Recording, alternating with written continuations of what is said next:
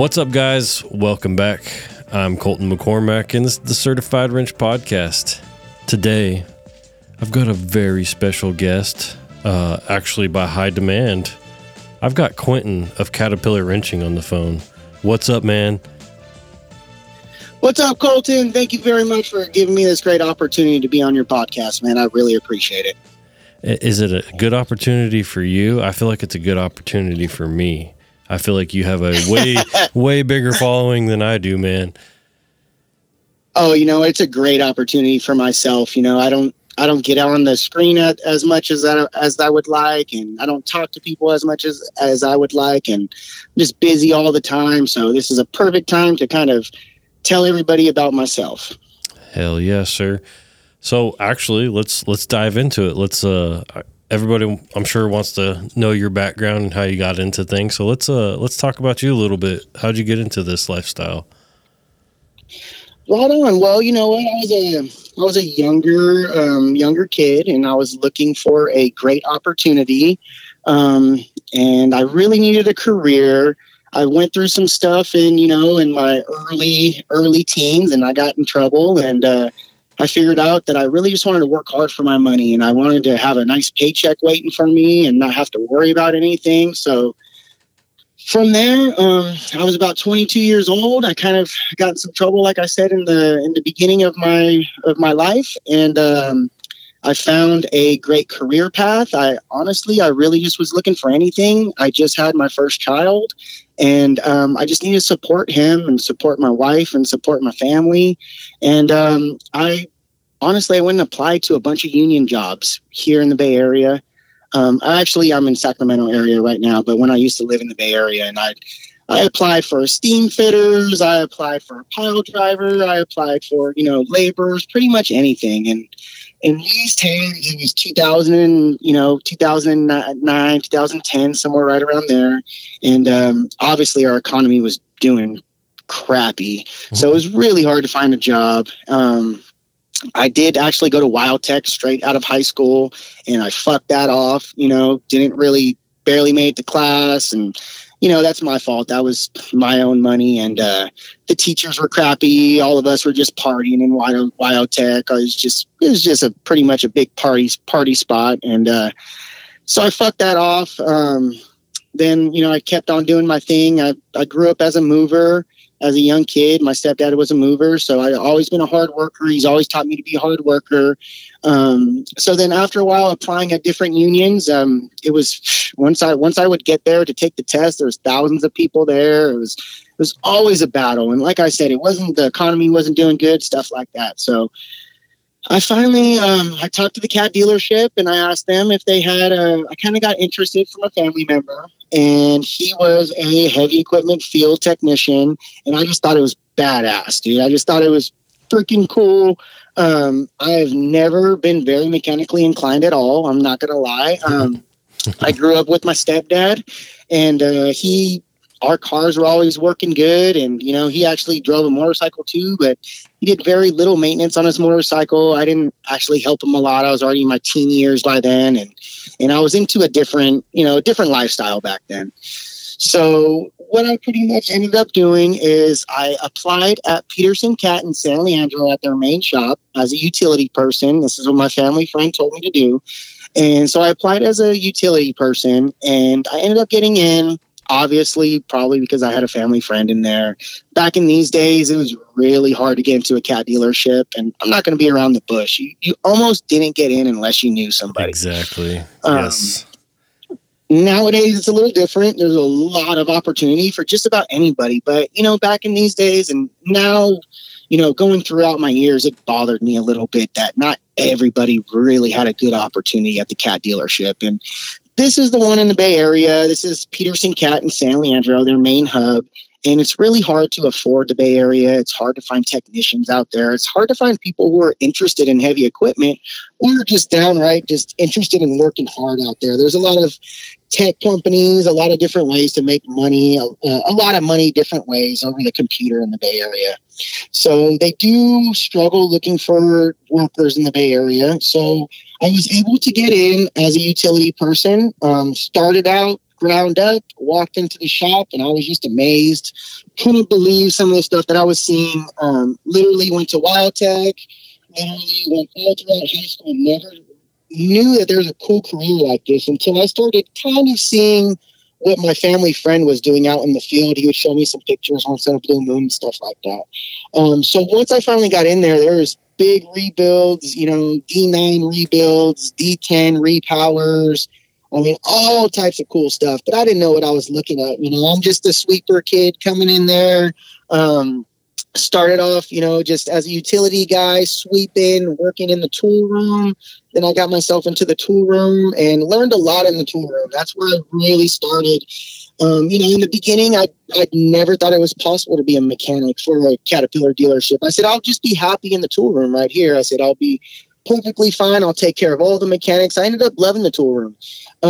But from there, I've seen great opportunity, and we needed more mechanics. And after about 2 years in the tool room, learning all the equipment, learning the names of stuff, learning, all different types of stuff, how to use our tooling and stuff like that, they asked me if I wanted to become a technician. And I said, you bet your sweet ass I want to become a technician. So they sent me out to the floor. My very first job, I'm not going to lie, is a 988 rebuild, powertrain plus hydraulics. And at this time, me and my buddy, his name's Ryan. I don't want to say his last name, but he's a field tech for Peterson now. Badass dude, man. And he was just a young kid. We were both just young kids, and we both got our own 988 rebuild from the same company. And they sent both of their 988 loaders in to get rebuilt at the same time. So he got one and I got one.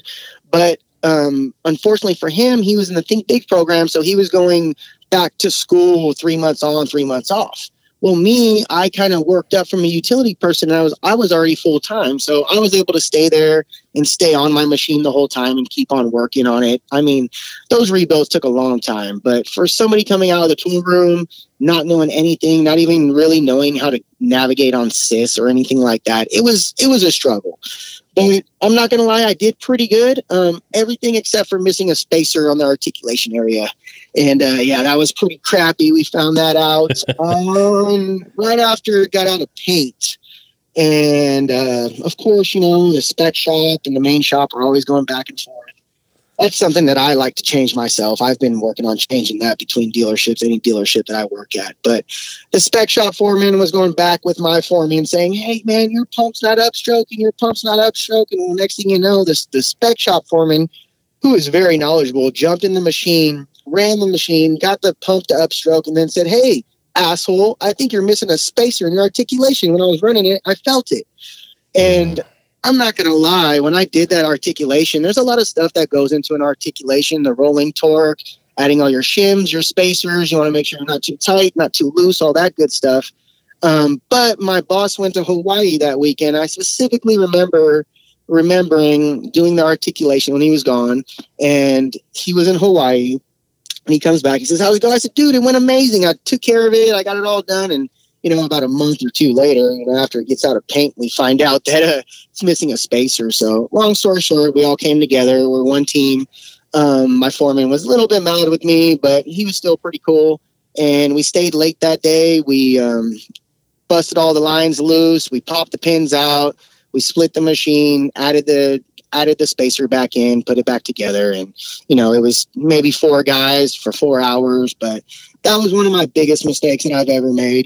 Definitely never going to forget the spacer on articulation again. So that was fun. And then just a really quick go through it. I had another foreman approached me and says, hey, I got an SST position open.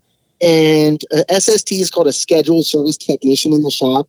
And I was pretty much a lube tech in the shop, but I would work in the rental department, and I would do all the turning machines and lubing machines. So he promised me 10 hours a day, and it was kind of slow back then for a service tech. So he promised me 10 hours a day for 6 days a week for 2 years. And he says, hey, if you promise me that you're going to do that for me, I'll take you on. And I really wanted to work for this foreman. He was the most badass foreman in the whole shop. I mean, he was a field tech and he ran the whole rental department. I mean, he's just a badass dude. I looked up to him a lot. And he's the guy who trained my old foreman that I looked up to a lot. So I said, man, if I can get the information from this guy, I'm going straight to the source here. So I took the job after about a year in the shop. I took the job. I took a step back, and I felt kind of like crap for it. I was a technician. I could have just kept on going, but I took a step back and said, you know what? Why don't I get more familiar with the machines, learn how to drive them all a lot better? And that's pretty much what I did. And anybody who's got any plans on getting into the dealership, I say a utility person is your best option. And then if not, a lube technician is your best option. Because if you plan on becoming a mechanic, long story short, every time before you remove big components, before you do stuff, you have to drain your fluids. And you have to fill them back up when you're done. And that's half the job, and then you go in there and you remove your component. But if you can't get your fluids right, you might as well not even worry about removing and installing the component, right? Yep.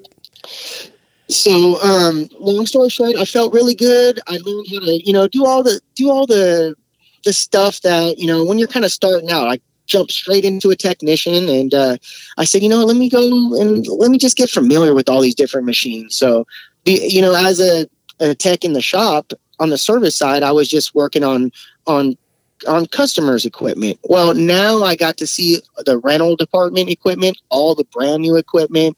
I got to work with some of the best technicians in the whole shop.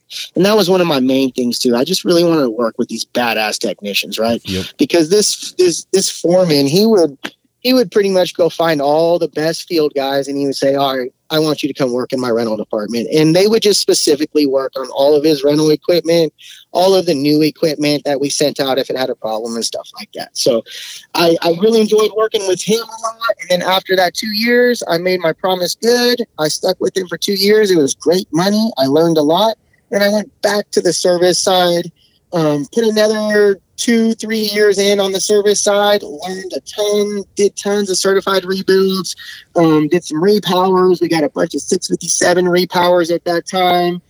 Helped out a little bit with those, but I was more like a floater because I think it was about 3-4 years ago, we got about 10 657 repowers. Wow. So here in California, a lot of these job sites are asking all of their general contractors to have their equipment tier 4 final. Mm-hmm. So if it's not tier 4 final, they can't go work on the big Google job sites and the big Apple job sites, and pretty much anywhere in the Bay Area. They'll run you out if you don't have that equipment. It's retarded because it doesn't make a difference for them what equipment's building their properties. Exactly. You know how it is. It's California. It's an emissions thing. Yep. I think we don't really want to get into that too much. No, of course not. Exactly. I think it's just a waste of customers' money. Yep. But I don't want to get into it too much. It's one of those things where the government's actually forcing a customer to deal with a tractor that's pretty much getting suffocated. Mm-hmm. So, unfortunately, that's part of the program over here in the Bay Area. And general contractors, it's just part of the ball game. If you want to play this ball game out here, it's expensive, and you got to have the latest and greatest equipment. Yes. Yep. So then from there, I pretty much worked in the service department. I loved it. I fell in love with working on heavy equipment. I started my Caterpillar wrenching page. I really just wanted to show everybody, all my family and friends, what I was up to at work. I wanted to show all my plumber buddies, all my electrician buddies, all of them. They pretty much made more money than me, unfortunately. But I wanted to show them that my job was more badass than theirs, right? Like I got a cooler job than you guys. You guys are like playing with wires all day, dude. Like, look at this big old machine that I'm wrenching on. So I just kind of wanted to brag to my family and my friends. I just wanted to show them what I was up to and what I was doing. And of course, everybody started like, dude, that's hella cool, man. That's awesome. Look what you're doing. And, they would always, man, Q, how are you so mechanically inclined? And, I didn't want to tell them that I wasn't that mechanically inclined before I started, but it's just been a long path and slowly getting it. Some people are just naturally mechanically inclined. Unfortunately, I'm not one of those guys, so it's been a long, rough path. I've been getting beat up and punched and stepped on the way, but I made it through it. And, a lot of the times that tractor feels like it's going to win, like it's going to beat you, but I never let the tractor beat me. I always make sure that I beat that tractor up. Don't let it beat you up. So from there, I started the whole Caterpillar wrenching page. We'll get into that a little bit. And then it was about time for me to buy a house. So, I've been living in the Bay Area for a long time. I grew up in the Bay Area. That's where I grew up. And it's just super expensive. Really, only the old journeymen were able to afford buying the house at the dealership, anywhere local, because they bought it years ago. Now all the houses are about 1,500 square feet out there and about 900,000 to $1 million. And everybody's pretty much commuting 2 to 3 hours out to Tracy, Modesto, Manteca. I'm sure you're kind of familiar with the Altamont and, that commute. Yes, sir.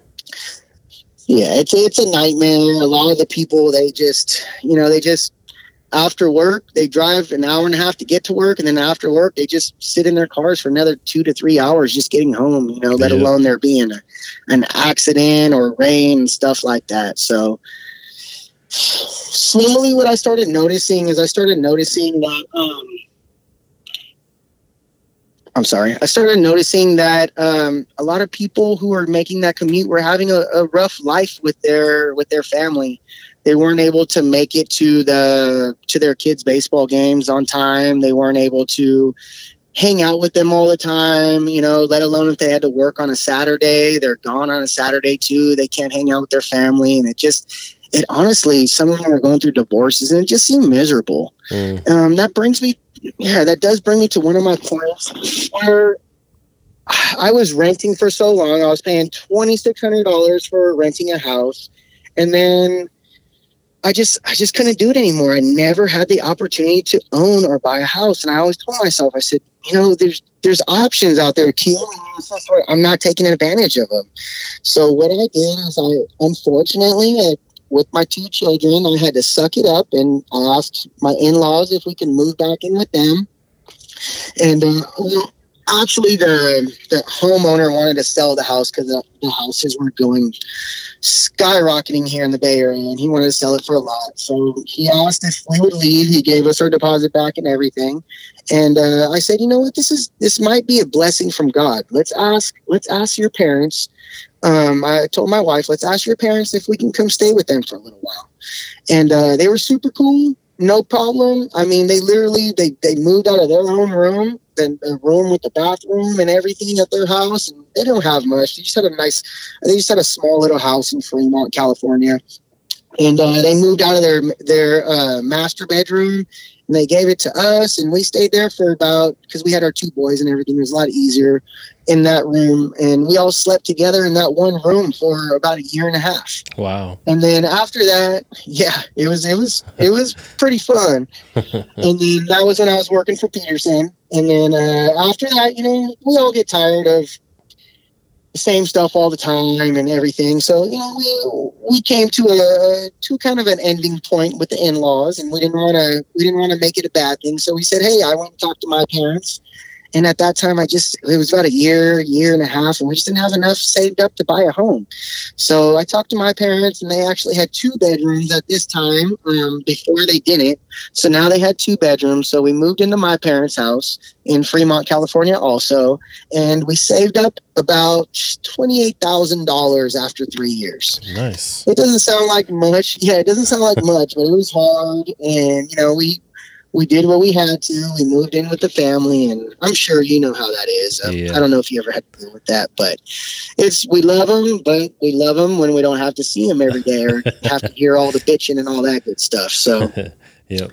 So after that, we finally we got up to 28,000. I was starting to look for houses in Tracy, and when I was looking for houses in Tracy, I was willing to make that long commute. But then at the same time, it's just some of my coworkers were just, like I said, they were getting divorced. They were just, living miserably just so they could make the commute, just so they could pay the bills because, the Valley doesn't pay as good as the Bay Area. Yeah. So long story short, we were able to save up that almost about 30,000, and I almost moved to Tracy, but the houses were still $550 in Tracy, and I wasn't getting a pool.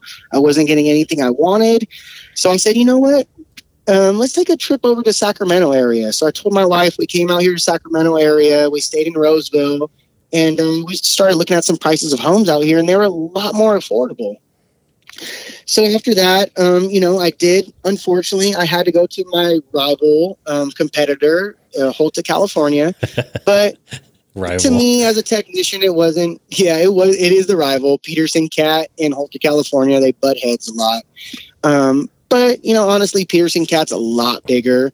And Holta, California, they're awesome company. I love them both. I can't say one bad thing about Peterson Cat. I loved working for Peterson Cat. I can't say one bad thing about Holta, California. I personally love working for Holta, California.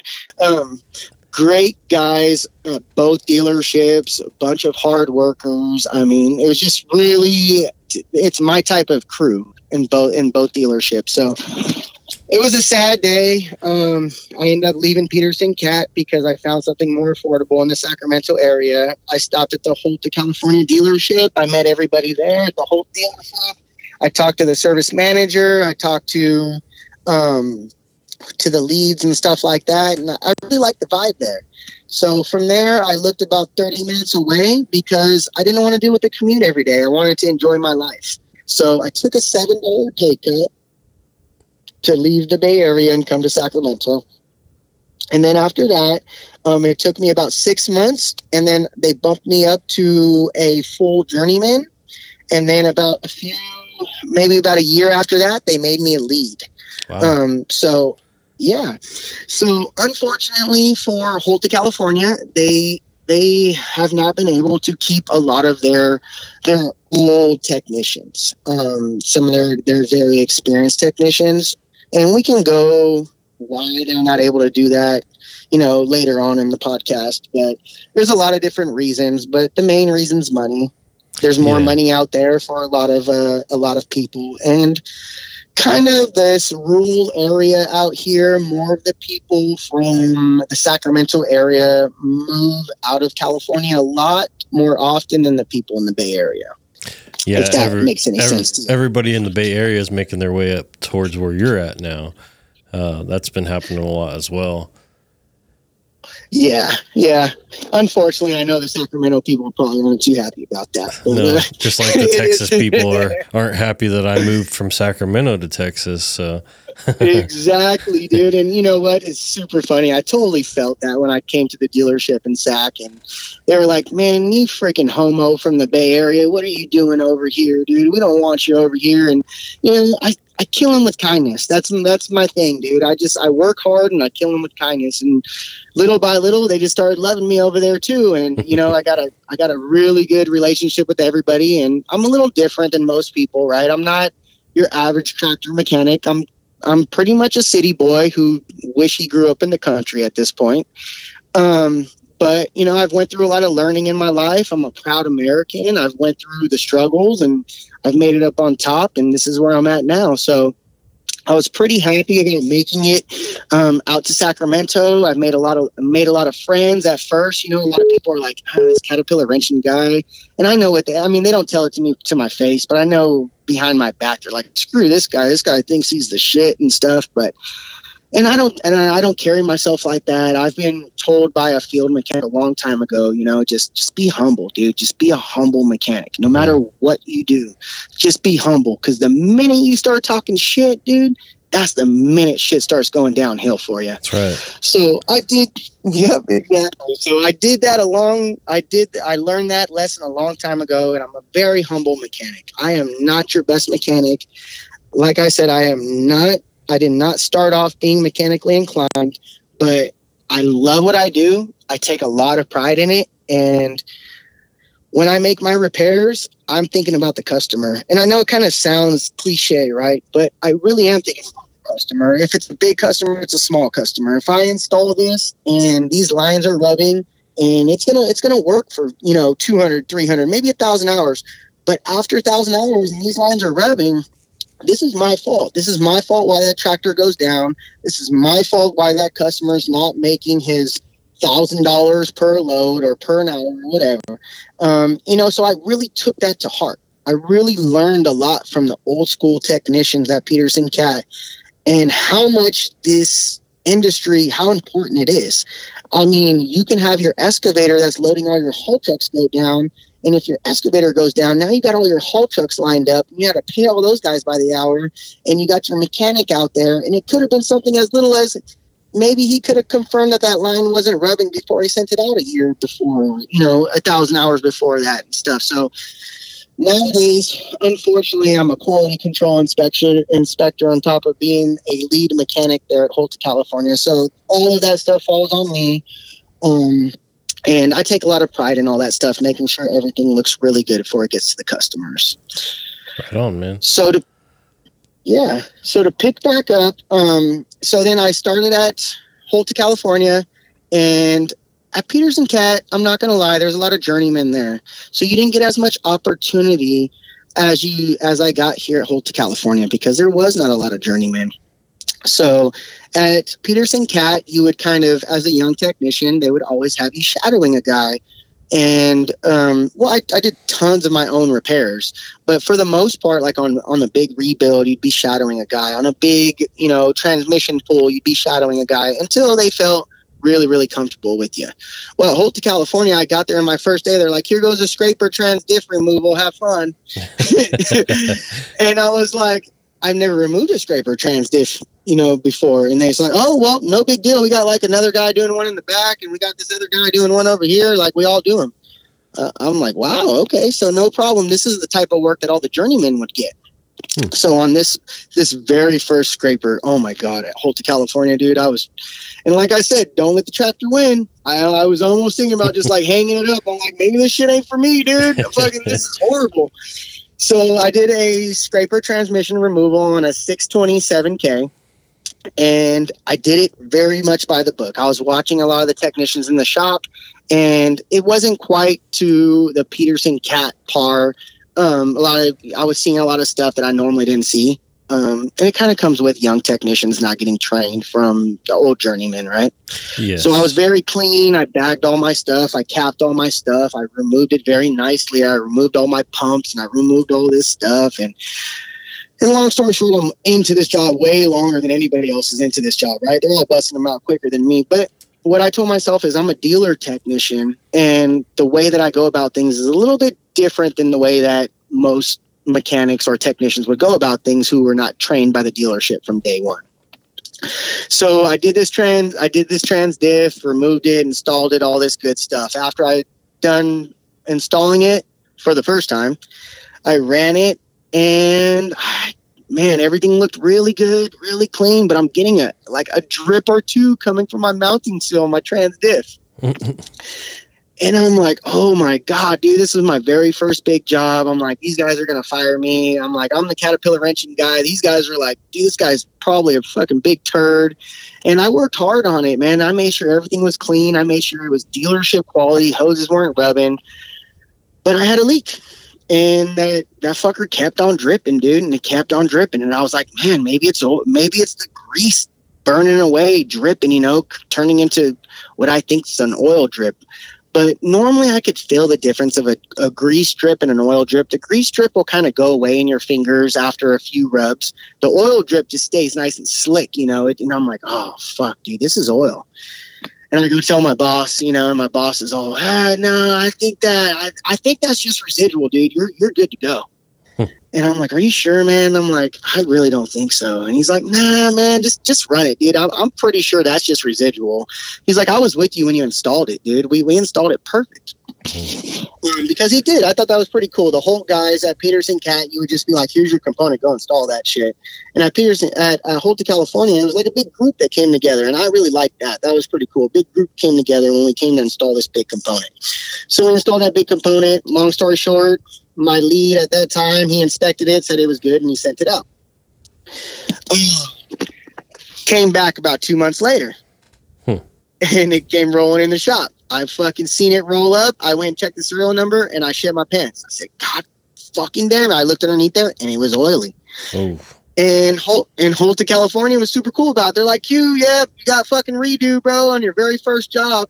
And I've already done a bunch of jobs from here, and I've been doing good so far. But now this fucking job came back, my very first one, and I had redo on it.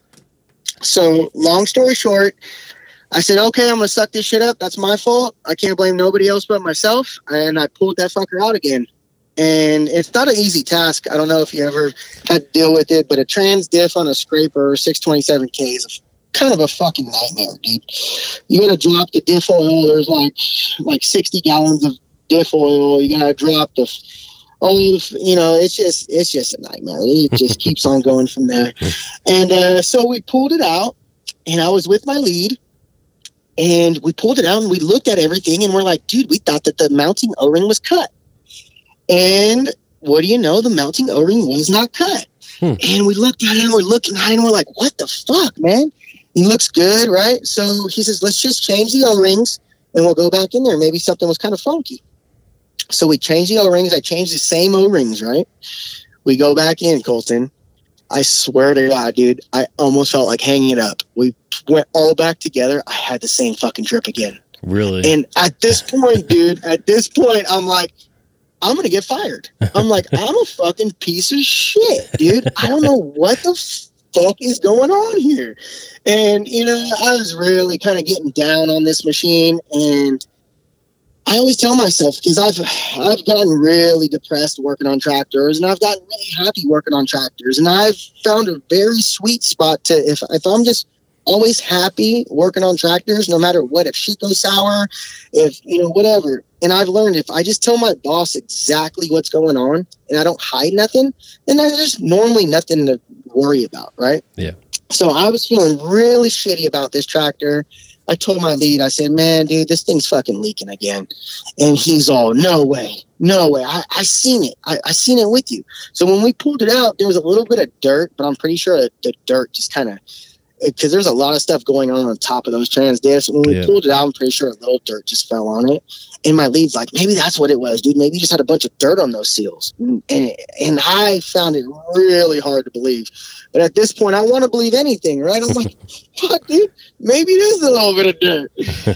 So long story short, we pulled it out for the third time, dude. And I'm over here.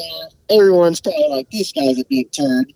And it is what it is, right? I had to deal with my mistake and I had to fix it. So we pulled it out for the third time. We're like, something's going on here. Is it the housing? Is there something we're missing? So I pulled off those two fucking O-rings, dude. And I'm not going to lie. There was one fat O-ring and there was one skinny O-ring. And the way this works is the one O-ring in the front between the differential and the trans, that one separates your two oils. You shove this trans diff into the housing, and the front part of it is your differential side, and the back part of it is your transmission side. So these guys are always known for transferring fluid, right? It's a bad problem that they have. Yeah. And all that separates them is an O-ring. Well, I'm not going to lie. I thought that this big O-ring, the fatter O-ring, was my separation O-ring, because I was like, dude, they definitely don't want those O-rings to mix, right? They definitely don't want those fluids to mix. And I'm like, this fat O-ring has to be the one that separates it. And you look in the diagram, and it's one of those spec shop component diagrams where it's got like one vague picture, and there's like fucking part numbers everywhere, and it's pointing to them. And I was like, dude, I'm pretty sure that's shown. And I went to my lead, and he looked, and I swear on everything, we went and double checked now, and there was a newer photo showing elaborately exactly which O-ring goes where. So I think you know where I'm going with this. Yes. I had my two O-rings swapped. So I had my mounting O-ring. So I'm not going to lie. That's another one of my big mistakes. I'm not perfect. I tell everybody I'm not fucking perfect. And I mean, that was my biggest mistake since the last 2 years working at Holt, California. But we changed our O-rings, we shoved it back in, and never leaked. And I learned a real brutal lesson right there. And anytime I seen another technician having one of those, working on those, I really went up to them and says, dude, heads up for this O-ring. This O-ring gets swapped, and then it will create a small leak and stuff like that. So I dealt with that as my very first job, and I worked through it. Don't let the tractor win, guys. I went back home and I was like, man, dude, I suck. I'm like, I'm a shitty fucking mechanic. And before that, I thought I was good. And I learned the hard way. And, just like today, this morning, I just got done working this morning. I started at 4:00 this morning. I worked from 4 to 11, busted out a quick few hours, and I opened up the shop for a couple guys, and I had my own job to do. So normally on Saturdays I do open up the shop, and I take care of all the guys and make sure everything's going good on our Saturday jobs. And then I was putting on my bucket cylinder today, and I was like, I don't have any pictures. All I was told to is just put this cylinder on. And I was thinking, does my hard tube go on my right side or my left side? I was like, dude, I have it rigged up right now to where my hard tube's going to go on the right side. I'm like, this is super easy just to put it right now. And I said, you know what, Q?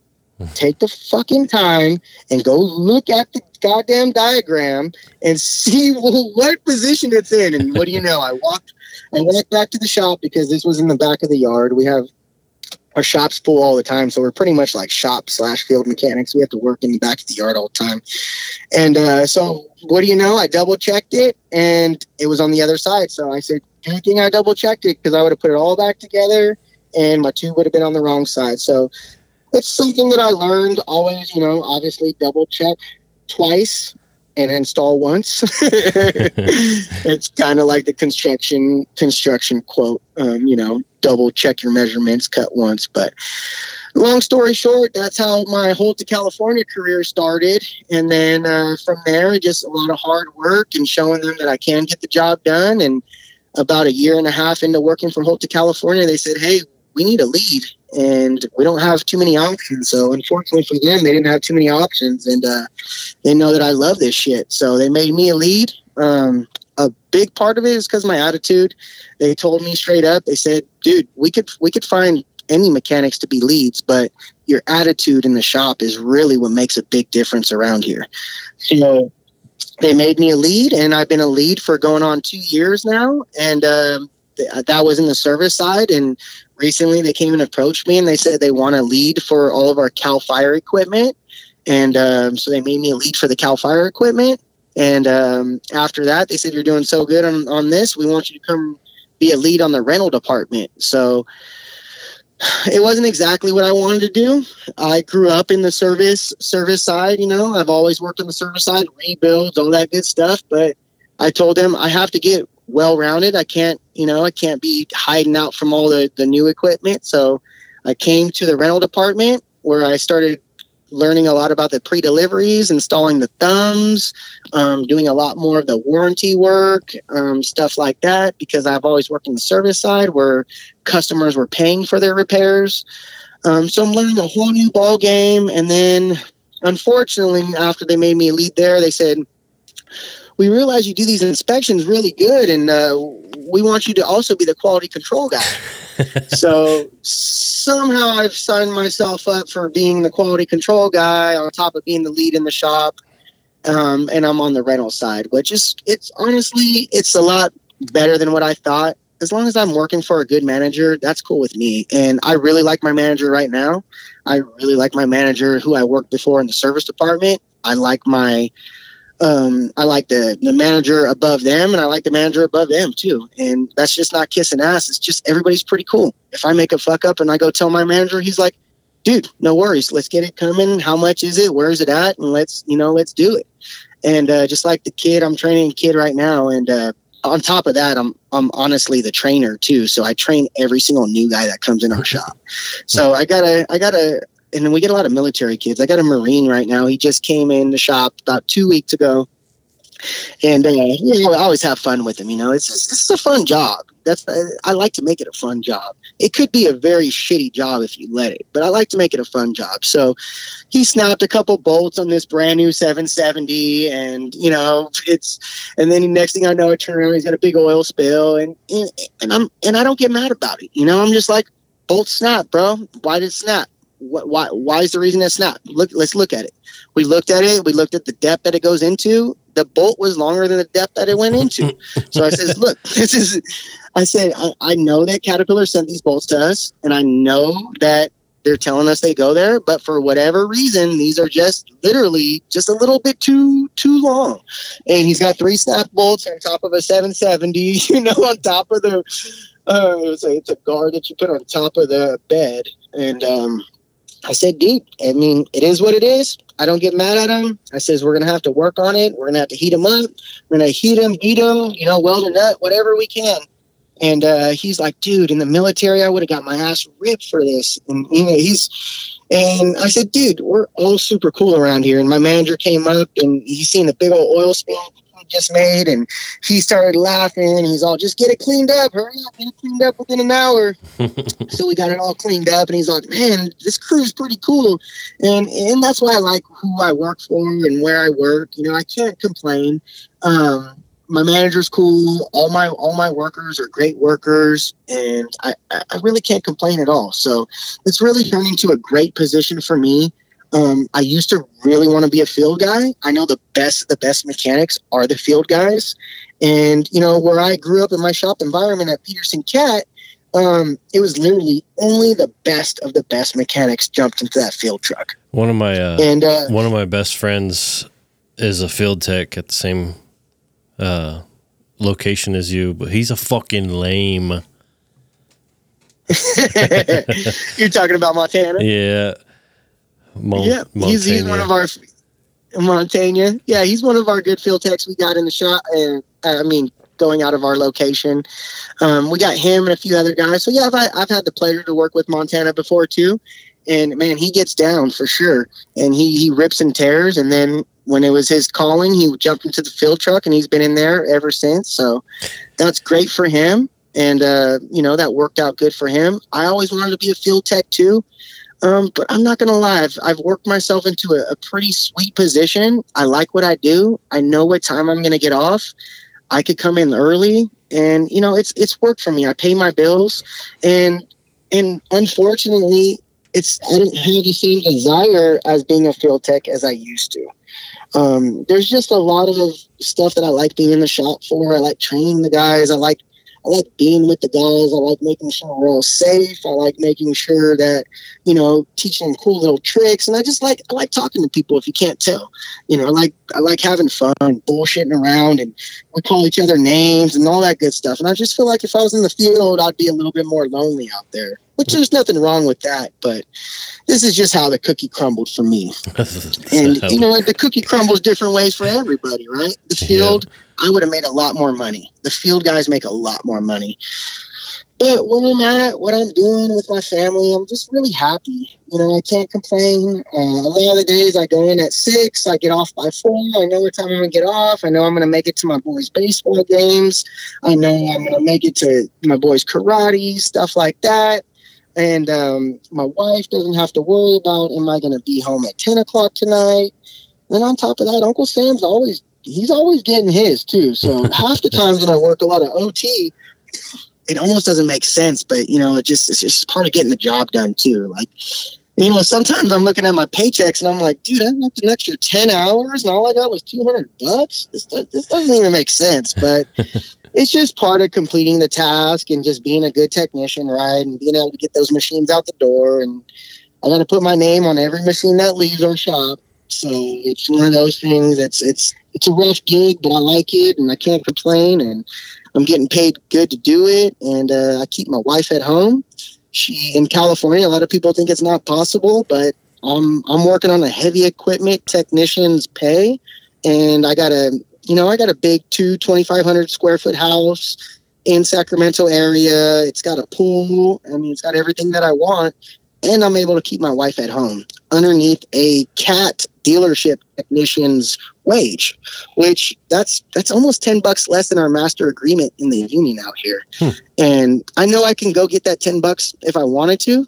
I could become a field tech and go work for a general contractor.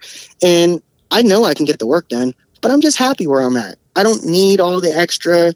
My wife doesn't need it right now. We're able to get through life, pay the bills. I'm able to spend time with the family and stuff like that. So that's what's important to me. And that's kind of, I know I drug it out there a little while, but that's kind of my career going through the dealership. And I know we touched on a couple other topics going through there that I wanted to touch on.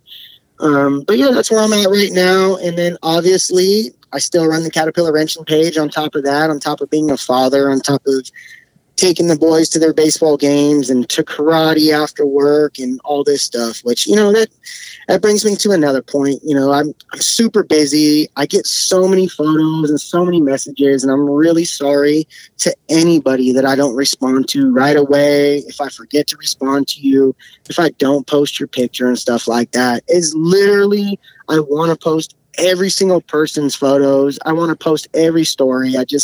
Sometimes I'm in between life and I'm dealing with work. I take my job very seriously. My phone sits down all day. My personal phone, I'm dealing with work stuff. When I'm at work, I'm dealing with work. And you don't see a lot of, and it's kind of funny because you don't see tons of pictures of me post. You don't see tons of me posting a bunch of pictures every single day and posting all this stuff all the time. It's because I want to make sure we get our jobs done. I want to make sure that they're done right. I want to make sure it's inspected right. And it's one of those things where you can't be thinking about all the time about Instagram because you got a job to do. That's first and most important.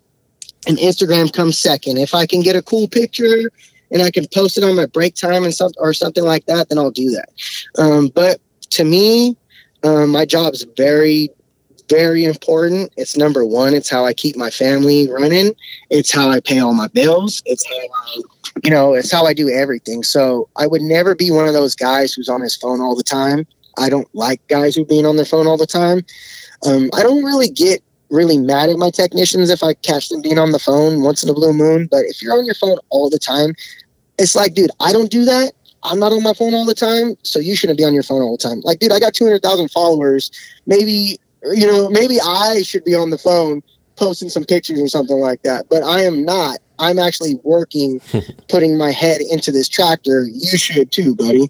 So that's one of my pet peeves. A lot of people are like, oh man, I bet you're on the phone all the time at work. Actually, I'm not. I'm actually, and I would hope maybe someone would vouch for me and say, that fucking guy is a hard worker, and he is like, I barely ever see him on his phone. Unfortunately, because of inspections nowadays, we use a Cat Inspect app, and I have to use my phone for that Cat Inspect app. But if you see me on my phone during work time, normally, I'm not going to say I'm perfect. Once in a blue moon, I'll bust out that phone and take a badass picture or a badass video.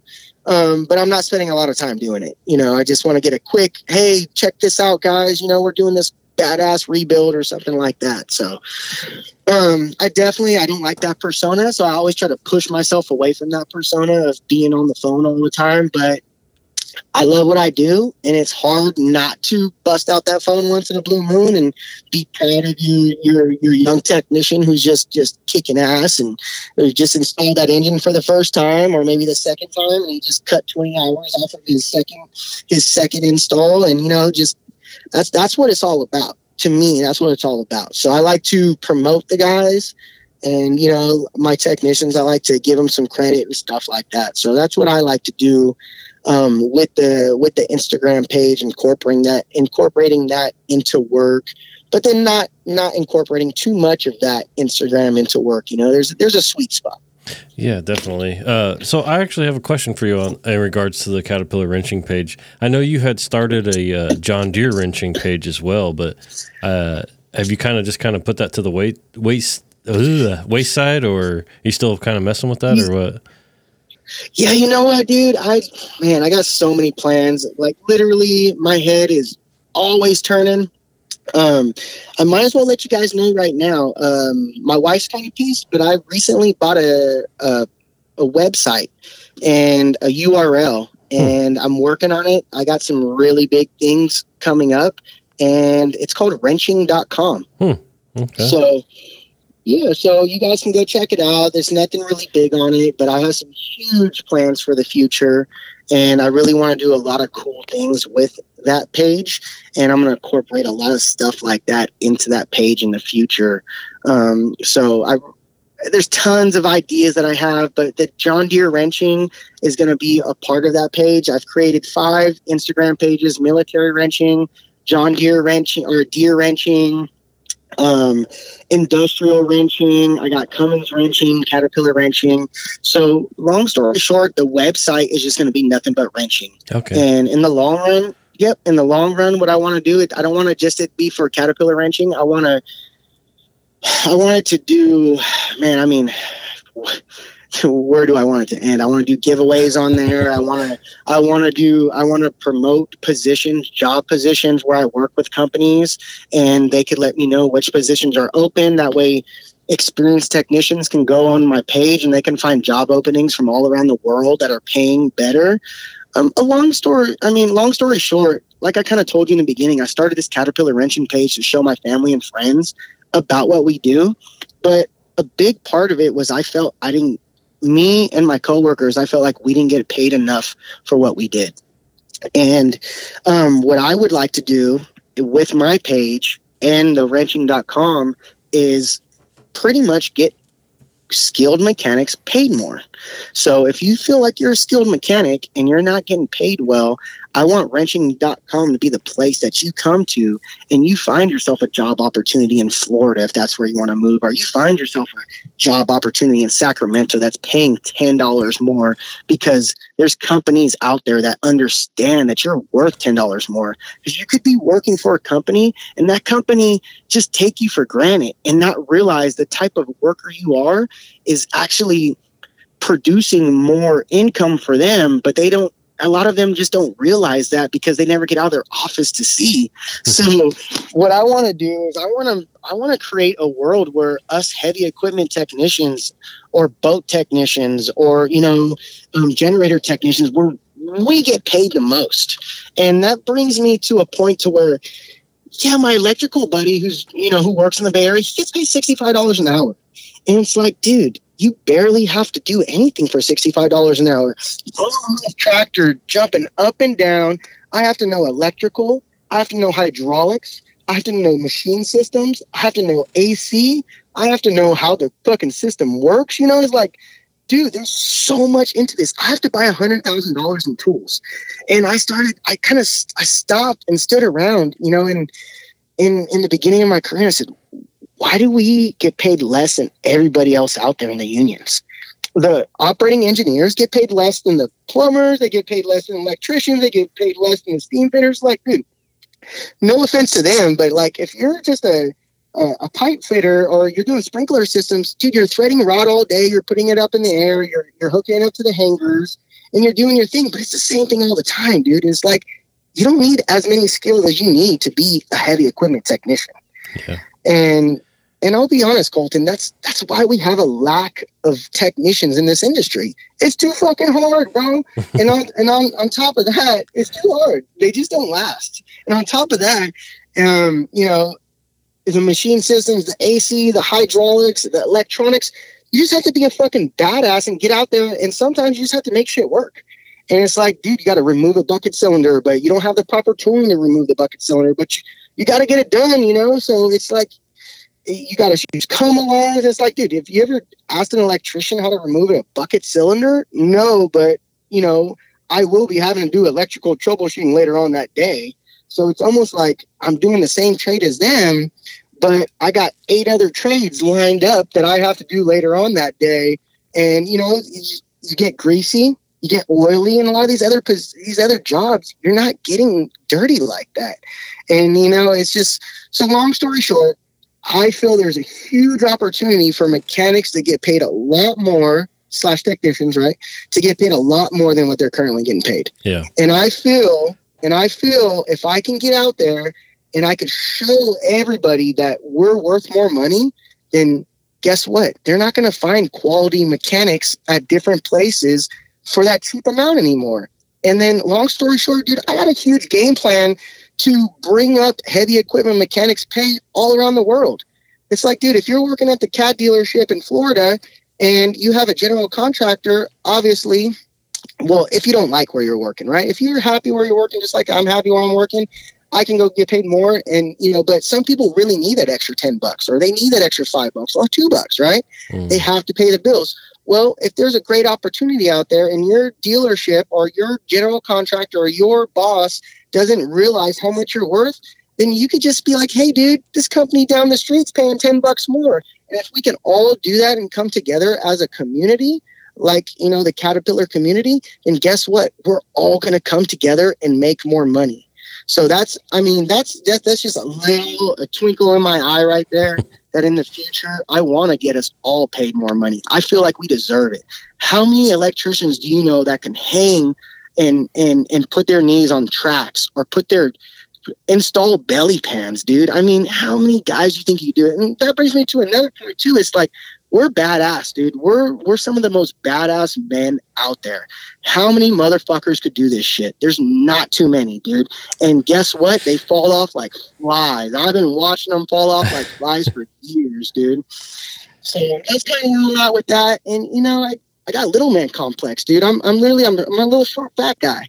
I love working on this big equipment. I love doing stuff that other guys can't do. It's like I've watched the big guys come and go. I've watched new guys come and go. A lot of them say, "Oh, I'm leaving for a better job." No, you're not, buddy. You're leaving because you couldn't hack it, brother. So it's I see it all the time. They're like, "Oh, yeah, I'm going to get paid more." And I'm thinking in my head, how's that guy going to get paid more? He wasn't even hacking it here. So it happens. This trade is very, very demanding. It's very it's nonstop. I'm sure Colton. Mm-hmm. We can literally talk all day about the different things that we deal with that nobody else has to deal with. Plumbers, electricians. I mean, none of these guys have to deal with this stuff. So, and on top of that, now we have technology, and that fucks everything up, because just when you thought that you had something good going, now there's a new way of doing it. We got a new technical way of doing it. And so it just keeps coming out every day, and you got to keep learning that stuff. And there's just no end in sight for a heavy equipment technician. So that's why I feel like we deserve more money. And that's why a lot of companies see these technicians just fall off. Sometimes it's just nothing, but it's just hard work. And the tractor won, and they're done. And now they're going to go become a plumber for the same price. And he doesn't need $100,000 in tools. So that's kind of where I'm at with that. I'm very passionate about that. I really want to use that website in the future to create job opportunities for people who maybe aren't getting them. Yeah, definitely. So so one of the topics you kind of wanted to talk about was like trade schools and starting from the bottom. Going back, do you wish you would have went to like a Caterpillar training school, or are you happy with the way you went about it? You know what? I definitely wish that I had somebody there. Just, guys reach out to me all the time. Hey, what would you do to start from the bottom? Or what would you do to get in? Start from the bottom. Either think big if you can get in a think big. Not everybody can get in think big. Or you start as a sweeper, man. Just start as a sweeper. Start from the very bottom and then work your way up. Like I said, I went to WildTech. That was about $35,000 that I wasted. I went to WildTech for HVAC, believe it or not. I didn't actually go for being a mechanic. It's kind of funny because just right out of high school, my thought process was mechanics didn't make very much money, and HVAC guys made more. And I think I'm sorry. I was just saying, I think that's kind of the mentality now, is kids think, oh, you're a mechanic, you don't make crap. But yeah, you can make a lot of money being a heavy equipment mechanic. Oh, hell yeah. But back in those days, I was just coming out of high school pretty much. Mom, leave me alone. I'm not going to college, but I'm going to trade school now. All right, be happy. And that being happy cost me about $35,000, and I never did nothing with it. And I'll be honest, I wish I never did that. I wish I get these young kids right now, and they're in the Think Big program. They're 18, dude. They're 19, and I'm getting them up and going, and they're fucking installing engines, and they're doing this. And I'm like, man, I wish I did this when I was your guys' age. But hey, we all choose our own paths, and that's the path that I chose, and cost me a little bit of extra money. But if I learned, and if I could tell a young guy, hey, just get in there, dude, and work hard from the bottom. But if you can't push a broom, don't even try. Don't go to the shop and push a broom like, you're getting paid by the hour. No, dude, you need to go into that shop and work hard and prove to everybody that you could push a broom. Prove to them that you could throw away the trash. Don't be a lazy fuck throwing away the trash. Don't take 2 hours to do an hour job. If you do that, then they're never going to want you as a mechanic, So you got to go in there. You got to work hard from the beginning. And you got to start talking to your mechanics. Hey, man, what can I do? What can I do to get started right now? Like, I'm not a mechanic yet, but I want to be a mechanic. Can you show me the way? And I love that shit, dude. I love when a guy will come up to me. Most of the time, I'll fucking beat them to it. I'll say, hey, you want to become a mechanic? I'll say, yeah, dude. I'm the utility guy. And I'll say, well, come talk to me. We'll get you all set up. We'll start sending you with homework every day. So that's something that I like to do. I like to get those guys up and running and like to get their mind going. I said, what type of oil do we use for the 10-way? I mean, what type of oil do we use for hydraulic? What type of oil do we use for engine? And it gets their mind thinking, right? I got a utility person that just turned into a mechanic right now. He's been a mechanic for a month and a half. I got a military Marine he's just been in our shop for 2 weeks. I got another guy who just came from John Deere. He's been in our shop for two months. So each one of these guys I've trained when they've come in. I've almost trained almost all of our technicians that we have in the shop. We have a high turnover rate, unfortunately. So I've almost trained every technician that we have in our shop with, as for their first month, getting them going on our service link, showing them how to use SIS, just teaching them what it's like to be a dealership quality mechanic. And that's a lot different than a normal mechanic. We get a lot of these guys off the streets who are normal mechanics, but next thing I know, I turn around, they're fucking cross-threading bolts, they got fucking crazy oil spills, they don't even know what a metric and a standard bolt is. I'm like, whoa, let's just go back to the basics here, buddy. So I do a lot of that, and then I love training the guys, dude. I love it. I could go become an office guy. I can go become a salesman. I can go do that. They always ask me, our top salesman guys like, Q, you interested in being a salesman one day? I'm like, nope. I'm like, I love what I'm doing. I'm going to fucking work my body down to the ground until I can't work it no more. And then I'll become a fucking salesman. Then I'll become the GM. Then I'll fucking run the show. But as for right now, I feel like I'm worth more training the technicians, giving us, This is where we make our money at the bottom. The technicians are making the money for the company. Yeah. So I love being able to train those guys, get them up and going. Holta, California does a great job of hiring veterans.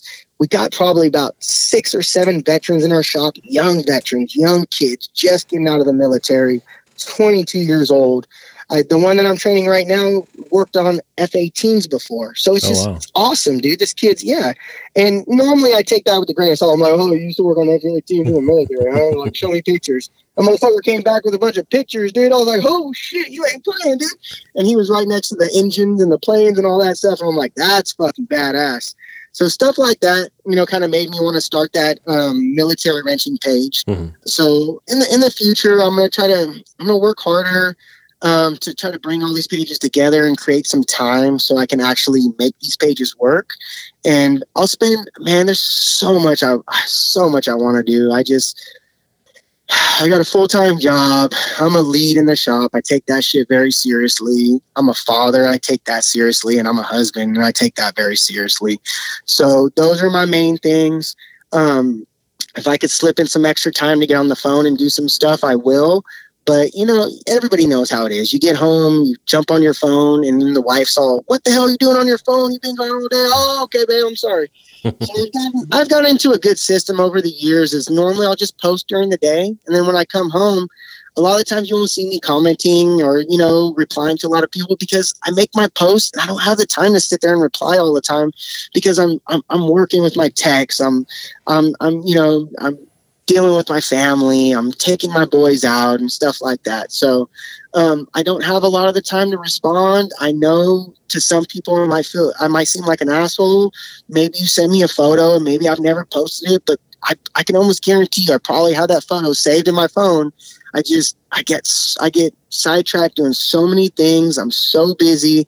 I probably forgot. I probably, told myself I'm going to post that in the morning and just never did. So, if you guys have something you guys sent to me and I never posted it, send it again. Send that shit 3 times and, send me a message. Say, Q, you're an asshole, man. I've been trying to send you this photo for days and maybe that'll catch my attention. But right now, yeah, guys, I'm sorry about that. But right now I'm in the middle of my American Pride Month.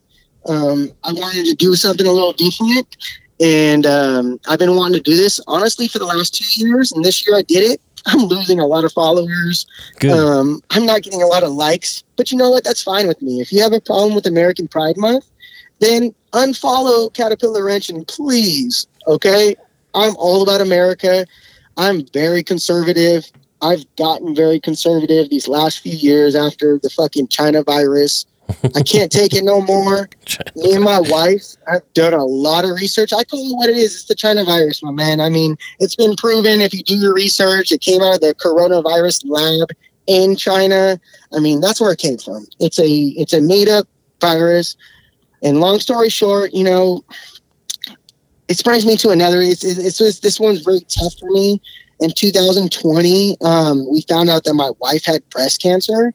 And we found out that in the very beginning of January. So I'm sure you guys know kind of how 2020 turned out. That ended up being our COVID year. And so as my wife was going to radiation, they took care of everything. She got a surgery. They cut it out of her. And then she went to radiation every day. And I actually took 4 months off of work. And I'll be the first one to tell anybody, don't question it. If work is everything for you, but family comes up, family's more important. So take the time, deal with your family, talk to your boss, tell him, hey, I might need to take a few months off. We got some serious stuff going on. So I took about 4 months off at Peterson that year. And I took my wife to radiation every day. I had my two boys in the back of the car with me. And then right in between, they said, hey, some virus is out, you know. So she started having to wear a mask while she was going to radiation. And, you know, long story short, we started doing a lot of research. And all I could tell anybody is don't believe what's going on that you see in the news every day. Do your own research. Find out what's really going on. We are in a beautiful country, a great country, and honestly, it's being destroyed right now. Yeah. So do your research. Do what you can for this country. If it takes 10 minutes of your day, do what you can. We are all very blessed to live in the United States, and some of us don't realize that. And I'll be honest, in the Bay Area, that was a lot more often that people didn't realize how blessed we are to be in such a great country. So in Sacramento, it's a little bit better out here. But California, period, a lot of people in California just don't realize how lucky we are to have what we have. So I'll stop there without getting too political. Thank you. Like I said, you know, I don't want to go down that route. But if you ever get the political podcast going, you better get me on there, because I will be your first Democrat turned into Republican that you've had on there. And let me tell you, I feel stronger about it than most people. So it's something that's very serious to us. My kids, we teach them the Constitution. We teach them all of the amendments. They're very smart about that stuff. And I feel like you guys should too. So if your kids don't know about the Constitution and about all of the amendments that we have, take some time. That's one of the best fucking books we have in America. Read that shit, learn that shit, and then you will realize that we're being taken advantage of right now, the people. So I'll stop right there. We'll keep going on the Caterpillar Wrenching, but please, guys, do your research. Figure out what's going on. I mean, there's so much going on out there. It's a lot. I know it's a lot to take in. It's a lot to learn what's going on. I didn't know what the House was. I didn't know what the Senate was. I didn't know none of that shit. And in the Bay Area, nobody knows none of that shit, but they all vote one way. So do your research, learn about it, learn about what bills are being passed, what bills aren't being passed, and learn about who your senator is in your location, and do what you can to make your country better. So I'll leave it right there. We're going to call this the solo podcast with Caterpillar Wrenching today. I am so sorry, Quinton, dude. I know I've been going off today. I think you need it. You know what? I think this is just a therapy session for you, to be honest with you. What's up? It might be, buddy. Hey, my wife is tired of hearing about Caterpillar tractors, so you're going to talk to somebody about it. You guys are the ones. Let's talk about some subjects here, or some topics. I mean, you've got quite a few good ones, man. And one thing that sticks out to me on your questionnaire, and it makes me laugh, is I'm assuming when you first started, you didn't know what a pulley was. What? Yep, Explain this. that brings me to a good story there, Colton. So, like I said, I wasn't mechanically inclined at all. So you could take this two ways. You could say that guy's an idiot, or you could say, man, there's an opportunity for me out there. So I ended up working myself into the tool room, and I learned how all the presses work. I learned how to go up on sys, how to read what type of tooling that the technicians would need for their job. I got to the point to where they would just say, hey, Q, I got a serial number KPZ on this D8. I'm going to be removing the equalizer bar. Well, I got really good with all that stuff, and I found the tooling. I would put it on a cart. I would roll it out to the technician so he could keep on working, so he didn't have to walk back and forth to the tool room all the time. So once I got really good at my normal job in the tool room, then I started taking on more jobs. And my foreman says, dude, I'm tired of paying Holt to California to come service our forklifts. He says, dude, we're Peterson Cat, and we're having our competitor, Holt to California, come over and service our forklifts because Peterson Cat doesn't have a lift truck division. And he says, I want you to take this on, Q. And I says, no problem there, boss. I says, I will start servicing all of our forklifts so that way we don't have to use our competitor. But long story short, I was doing hella good. I was doing really good. He showed me where to grease them, and he showed me where to check the oil was at. He showed me all of that good stuff, right? How to check the mass, check the bolts, make sure they're tight, all that good stuff. Well, after maybe about 6 months in the tool room, so 6 months starting at the dealership, he says, hey, we need to make a repair in this forklift. And this is my foreman. I said, okay. He said, check this out. He says, the belt's riding low in the pulley. He says, order a new pulley. And I said, all right, no problem there, boss. So at this point, I was the tool room guy. I kept POs myself. So I contacted the guy from Holt, California. I had a really good relationship with him. Honestly, he was super cool, dude. And I said, hey, man, I need this pulley. It's a belt, right? I said, I need this. Send it to me, this and that. So when my foreman said it's riding hella low, or I think what he said specifically says, look, the belt's riding hella low. Let's order a pulley. And so I ordered a belt. And I was just getting started learning everything in this trade. And I just wanted to soak everything up. So I was like, okay, he called that belt a pulley. So long story short, dude, forklifts down. Everybody knows forklifts go down. It's like fucking 2 weeks to get parts for forklifts. It's always forever to get your forklifts up and running. I think it's just because you always need it. And you're like, God damn it, this forklift's never running. So after 2 weeks, my foreman he's like, God damn it, Q, where's the parts for this forklift? And I was like, oh, boss, I think they just came in today. So I went and grabbed the box that I got from Holt, right? And he's down in there. And he's all, give me the pulley. And I opened up the box and I give him the belt, right? He's all, damn, dude. He's all, fucking good shit, bro. He's all, you ordered a new belt too? He's all, all right, give me the pulley. And I gave him one of those, oh, fuck, dude. I looked in the box and I knew there was nothing in the box. And I looked in there and I looked back at him. I was like, I thought that you were calling this belt a pulley. I thought that was just a nickname for it. And he fucking lost it, dude. He fucking lost it on me. He's old school, man. He's all, you fucking idiot. He's all, you're fucking never going to make it as a mechanic. And I was thinking, God, man, I probably wouldn't never make it as a mechanic. This is horrible. I feel like a big piece of shit, right?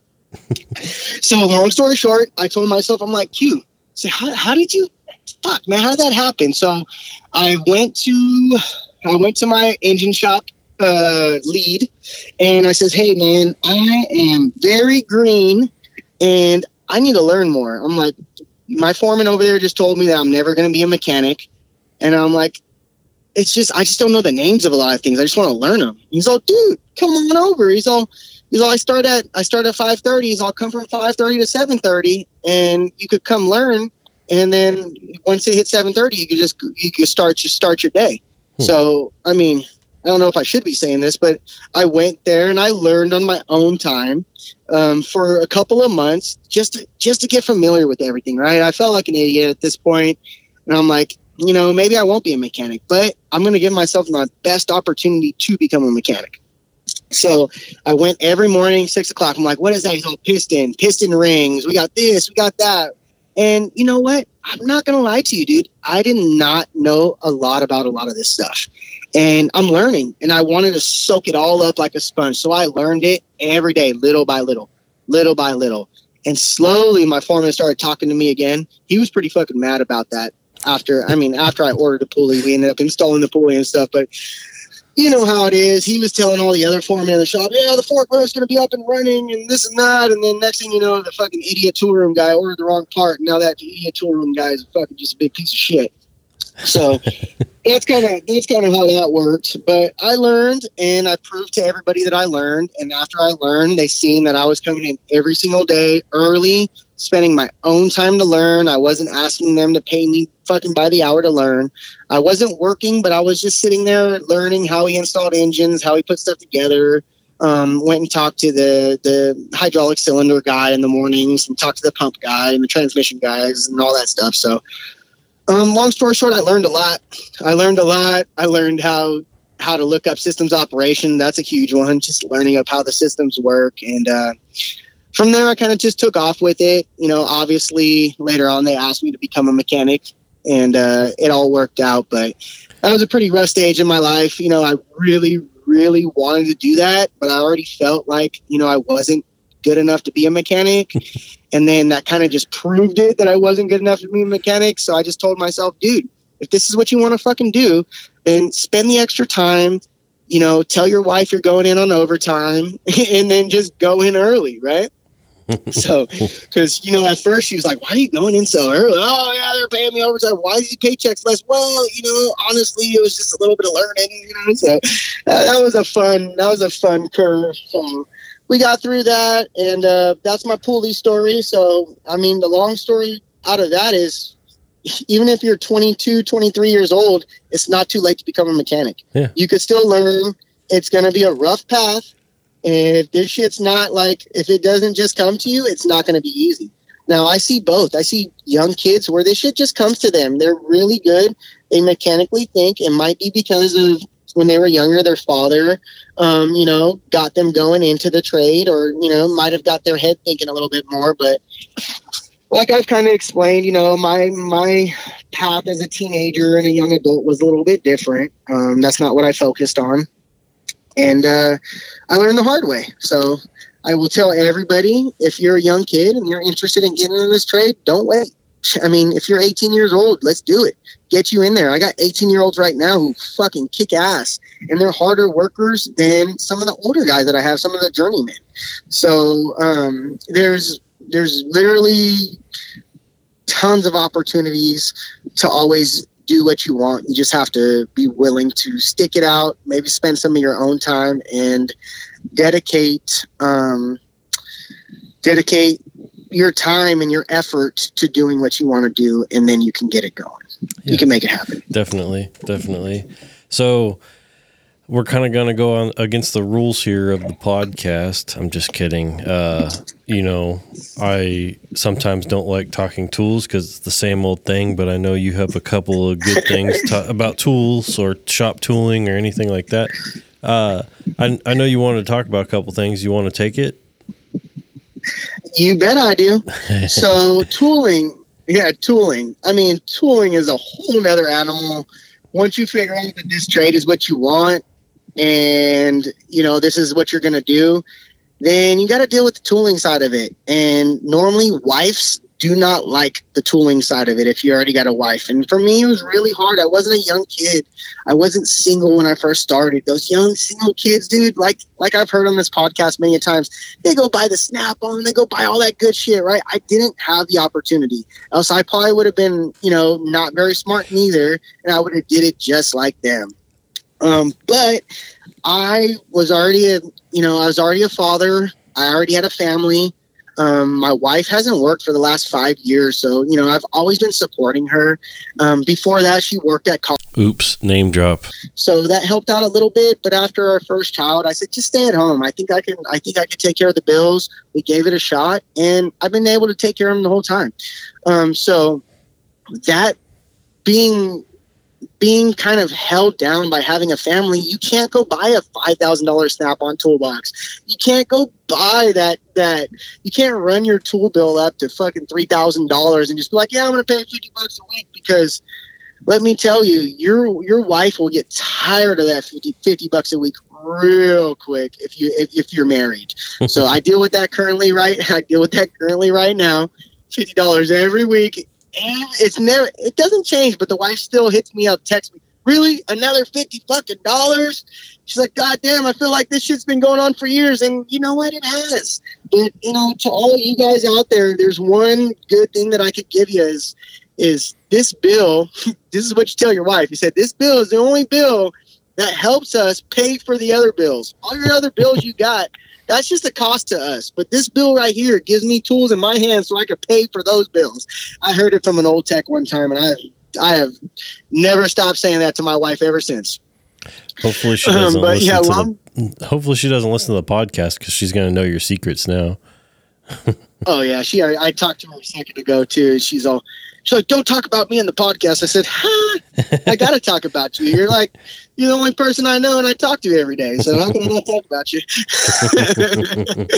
Plus, I love her very much, man. That's my high school sweetheart. We've been together since 2008. So wow, very nice. She's my high school sweetheart. Yeah, it's pretty cool. She's my high school sweetheart. We went to school in Fremont, California, and we graduated in 2008 together. And she's been with me ever since, through the thick and through the thin. Nice. So I love her very much, and we get along very well, and we've both recently become very conservative, and we take a lot of pride in that, and we really that's a big part of our life nowadays. So that we do watch a lot of stuff together like that, and we learn a lot of stuff together. So long story short, I have to go on that path, but I love her very much. She's my high school sweetheart, but she does not like my tool bills. I tell you that. Every week, she fucking hates them, and I gotta hear it in the text message, and right when I get home, I gotta hear about it too. So what I would tell everybody, even though I do have a tool bill right now, I started out with a cheap Harbor Freight box, a Harbor Freight roll cart. Then I went from a Harbor Freight roll cart to I bought. And I would tell everybody, go on Craigslist, go on Facebook Marketplace, find those old technicians who are willing to sell those tools that they've been using for years, and they're willing to sell that whole toolbox. Because I had a journeyman who liked me, and he retired, and he sold me his whole toolbox with all the tools in it for $1,700, man. Wow. And yes, and I didn't have no idea. And he was already, he retired as a technician. He was a lube service dispatcher. And he kept telling me, hey, come to my house, man. Check out this toolbox I got. You're a hardworking guy, young kid. I think this toolbox would be great for you. He's like, it's got tools in it and everything. And I kept telling him, like, dude, I don't have $1,700, man. I lived paycheck to paycheck, and I was paying for rent. Rent was $2,500. And I was just like, I don't have it. He says, look here, Q. It's like, I like you a lot. He said, I'm moving to Palm Springs. Come check out this box. If you like this box, you take it and you send me the money in Palm Springs. And I will never forget. He told me his address. I pulled up to his house, and he had a beautiful home, man. He's been wrenching ever since he was younger. He had a beautiful home, 3-car garage. He opened up that 3rd-car garage, and it's this old red toolbox. It's called MBC. Right? People tell me that it was the original Mac company, but I'm not sure. And it was an old red toolbox, it just looks like all the old Snap-on ones. And I started opening up the drawers, and he had nothing but Mac and Snap-on in there. And 2 of those wrench sets were worth $1,700. Wow. He had literally fucking 7/16 all the way up to 1.5 inch Mac wrenches. And he had 3/4 impact, plastic fantastic IR. He had all these cool ass specialty wrenches that he's burned and heated and bent them directions, and let me tell you, it was so awesome, man. He really hooked me up. And I seen all that stuff, and I said, dude, I would love to take this toolbox off your hands. And what do you know? He said, you know what, Q, I trust you very much. I really want to see you do good in your career, and I really thank him a lot. His name was Steve. He was a lube service dispatcher when I was just becoming a technician. And, I can't thank that guy enough. He really set me on a great path for my career. And I hope to one day to help out another young technician, and I will fucking wholesale my tools to his ass for a great deal. If I see it in his eyes and he's going to be a great technician, I will hook him up just because somebody hooked me up in that past. That's amazing, dude. Like $1,700 for a whole set of tools. Like, that blows my mind. Dude, like, I'm going to go on my Caterpillar wrenching page and I'll try to take a video of all the stuff he left me. It is fucking amazing. I mean, pry bars, everything, dude. It was, the box honestly is probably at least $1,000. And he had like, he was a heavy equipment tech, so he had welded this little bracket on the back for his creeper. He cut out all these holes for his pry bars. I mean, he built a base on the bottom of it and then welded casters to the bottom of it, you know, like retrofitted it so it could take the shop floor. I mean, he did this box up. So long story short, I didn't have a lot of money still. I didn't have no money to give to him when I picked up the toolbox. It was embarrassing. But he was totally cool with it. He moved 2 weeks later. He moved to Palm Springs. And he says, send me the money. And I said, you know what? I called him up. I said, hey, dude, I got $800 right now. I'm really trying to get the $1,700, but I would love just to send this to you. And he says, you know what? Send me 2 payments, dude. Nice. So we did it in 2 payments. Literally, that guy set me off on my career. If I had to go buy a lot of that stuff, I might not have been a technician today. Yeah. Because, like I said, we didn't have the money for it. My wife was a stay-at-home wife. And I might have gotten myself into a lot, you know, like at this point, you know, she was staying at home, but my bills, I think I was a scheduled service technician and I was making good money because I was working a lot of hours, but I wasn't getting the mechanic pay. I was still on the lower pay scale. So after I was able to finally get enough money, I sent it to him. I sent him an awesome card. Thank you so much, Steve. I really appreciate you, you know, this and that. And, you know, hopefully one day, you know, maybe I can get in contact with him again. I don't think I have his number anymore. Just tell him, thank you so much, man. I really should. Just after even saying all this stuff today, I need to get back in contact with him and say, hey, dude, fucking 6 years later, look at me now, dude. This is a big part of thanks to you. So yeah, dude, you should try. Like, shout out to that guy if he's ever listening. Like, that's amazing. You know, we need a lot more people like that. Yep, exactly. And I told myself when I'm ready for that time, I'm going to find that young, hardworking kid and I'm going to hook him up and hopefully help him out for his whole career. 'Cause that would be awesome. Yeah, for sure. So let's, step away from work a little bit. You know, we talked about it before recording, you know, you got a little bit of a deal with your boys, you know, because obviously we all work a lot of hours, and if we're not working at work, we're working at home. So, you know, time with the kids is kind of a pain in the ass sometimes. So you got a little deal with your kids, right? Yeah, I do actually. It's definitely something that's been working out for us the past few years. Dealing with moving into a new house, moving into a new neighborhood, getting into a new job. It's very time consuming. Everything's time consuming. So I was starting to realize when we first moved out here to Sacramento that a lot of my time, you know, I had chores at work. I had stuff at work to do. I come home, my wife's got a list of chores for me to do.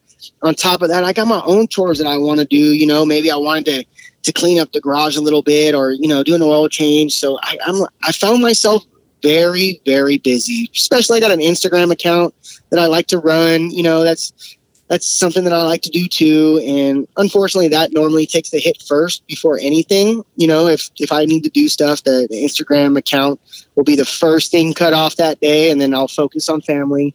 But what I was realizing is my boys weren't getting enough attention from their father as they should. And I know a lot of us as technicians working a lot of hours, trying to get that Saturday, you know, trying to work Saturday. Sometimes we'll fall into the group of, you know, I'm a guy, I'm a father, you know, I'm doing my job. I'm working hard. I'm paying the bills. I'm doing this. But then sometimes you have to take a step back and say, what have I done for the kids lately? And I was starting to realize that the kids were getting put to the side a lot for stuff that I thought that was more important, like work, stuff for the house. A lot of the times your wife needs a lot of the attention. You know, you got to show her some love, make sure that she knows that she's number one. But the boys were taking the hit. So, and I got 2 young boys. I got a 6-year-old and I got a 9-year-old. And they're at the age where they're ready to party. They want to have fun. When Dad gets home, I literally open up the door. They come running to me every day. They've been doing it for years. They still do it. Dad, you're home. And, then I'm like, man, I got to go clean the pool, or I got to go do this, or our grass or sprinkler is not working. And I'm like, man, I felt like a big piece of shit for a little while. And I told myself there's something that I need to do. So what I've created was a daddy day for my boys. So we picked a day. Our day is Wednesday because it's kind of in the middle of the week. And we do a 3-strike rule. So each boy gets 3 strikes. If they 3 strikes, they're out. They don't get to go on daddy day.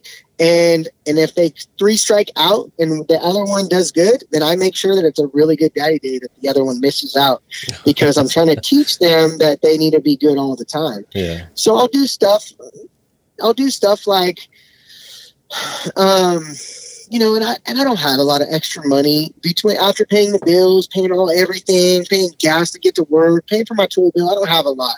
So what I would do, I would start to put a little bit of cash to the side that the wife didn't know about. And me and the boys would go out for an ice cream, or we'd go out to the batting cages, or we'd go to the local golf land. And I just want to start dedicating one day a week towards them. So something they always have to look forward to. So it started becoming, we're going on 3 years now. And it started becoming just a really cool thing. And if I didn't have money, I would just say, you know what, let's just play games today, guys. And I'm not really a big gamer, but I would suck it up and play the games with them for that day, or let's play catch, or, let's do this, let's do that. Let's go out for an ice cream, and just pretty much showing them that I'm spending the time on them, and showing them that I love them very much. And I would explain to them, hey guys, when I'm on daddy day, I'm sorry that we don't get to do this every day. Mom and dad are fixing up the house right now, or dad needs the extra hours from work right now. He has to go to work on Saturdays and stuff like that. And they would understand. They would say, Dad, this is awesome. The daddy day is awesome. And I really, really want to push it to anybody out there. If you find yourselves donating a lot of time to work, to chores and stuff, but keep in mind those little kiddos need some extra time too. And if you could spend the extra time, and I would love to be the one to start this idea in your head, and let's create that daddy day for the kids, or let's create one day for the kids, or let's create, something that we're going to do. And then just make sure that you spend even if it's just a few hours a week. What I was noticing, I wasn't even getting that few hours a week with my boys, between the work and the chores and the, doing all the other stuff. And so I felt really good about getting this done when we first started. And it's just, from there, it's just become a great thing. Every week, we use it to our advantage. We hold those kids hostage. We say, hey, dude, you keep it up, you're going to get your last strike. You're not going to go on daddy day. And normally that fixes things. Sometimes it doesn't. And then if it doesn't, then what I do is I make sure I take the other one on a cool daddy day. And then the one who didn't get to go thinks about it twice. And he says, man, hopefully in his head, he's thinking maybe I should be better for next daddy day. It doesn't always work out like that. I'm not going to sell you some dreams here. Sometimes those little suckers still keep acting bad. But it is another tool that we could put in our pocket to try to help our children, act better all week. And then, we can take them out on the Wednesday. And not only that, it made my Wednesdays fun. Before, my Wednesday was just like, all right, it's hump day. Everybody, it's hump day. But other than that, now it's like, dude, today's our day, me and my boys' day. And, we're going to go to golf land after work if they're good and stuff like that. So I love doing that. I've slowed down just a little bit lately because they were in baseball and karate, and we're pretty much using a lot of our extra free time for that. But now that it's summertime, we're getting back in the groove. We're doing our daddy days again, and the kids love it.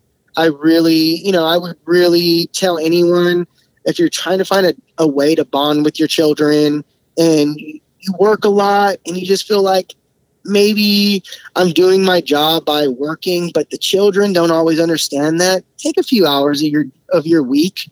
And that doesn't have to be Wednesday. It could be Sunday. It could be Saturday. It could be whatever day that works out for you. And just spend those couple hours. You could be working 80-hour weeks and still find 4 hours to hang out with the kids. So that's something that I like to preach. I've always wanted to get on a podcast like this and just tell people about that. And then hopefully I can spark something in your guys' head and get you thinking about maybe I should do something if you're not doing something all the time. It doesn't make you a bad person. We're all hard workers and we're getting stuff done and we're paying the bills. But sometimes those kids don't understand, and they don't understand how important it is for a dad to get up in the morning at 4 o'clock and go knock out a bunch of tractors and get back. And now he's tired.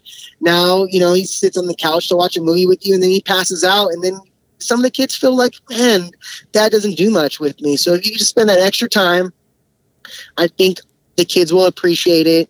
And, it's a great opportunity to build some, some relationships with them too. Definitely.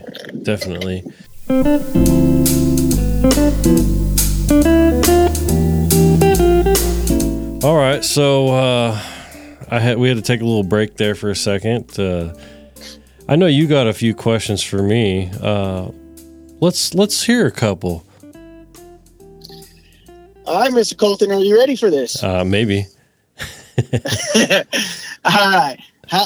Who's better on the excavator, you or Mrs. Certified Wrench Podcast? Oh, shoot. Who's digging the bigger hole quicker? Have you guys done this before? We haven't done this. I let her operate an excavator one time. She went out on a Saturday with me, and she was picking it up slowly. I let her drive around a wheel loader as well, and I think she did better in that. But I just showed her enough to where she wouldn't know how to dig my grave, Dude, I tell you, 6 feet by hand with a shovel, that's not easy. But yeah, you give her an excavator, your ass will be gone quick. Yeah, so I didn't try to teach her too much. That's awesome. Cool.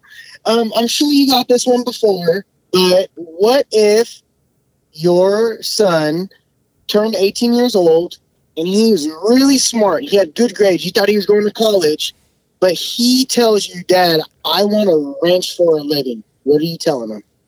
So, what's funny? He's 13 now, and he hates school. Like he does really good in school. He finished his 7th grade year with A's and B's. But I guarantee he's not going to college unless it's a trade school. That's what he's already told me. He wants to be an electrician. So I'm like, that's fine with me, but I don't think he has the mindset or the want to be a mechanic. He doesn't want to learn any of that stuff. So I don't think I have to worry about that. But I mean, if he actually came to me and was like, I want to learn this stuff and I want to do it, I would let him, I would try to teach him.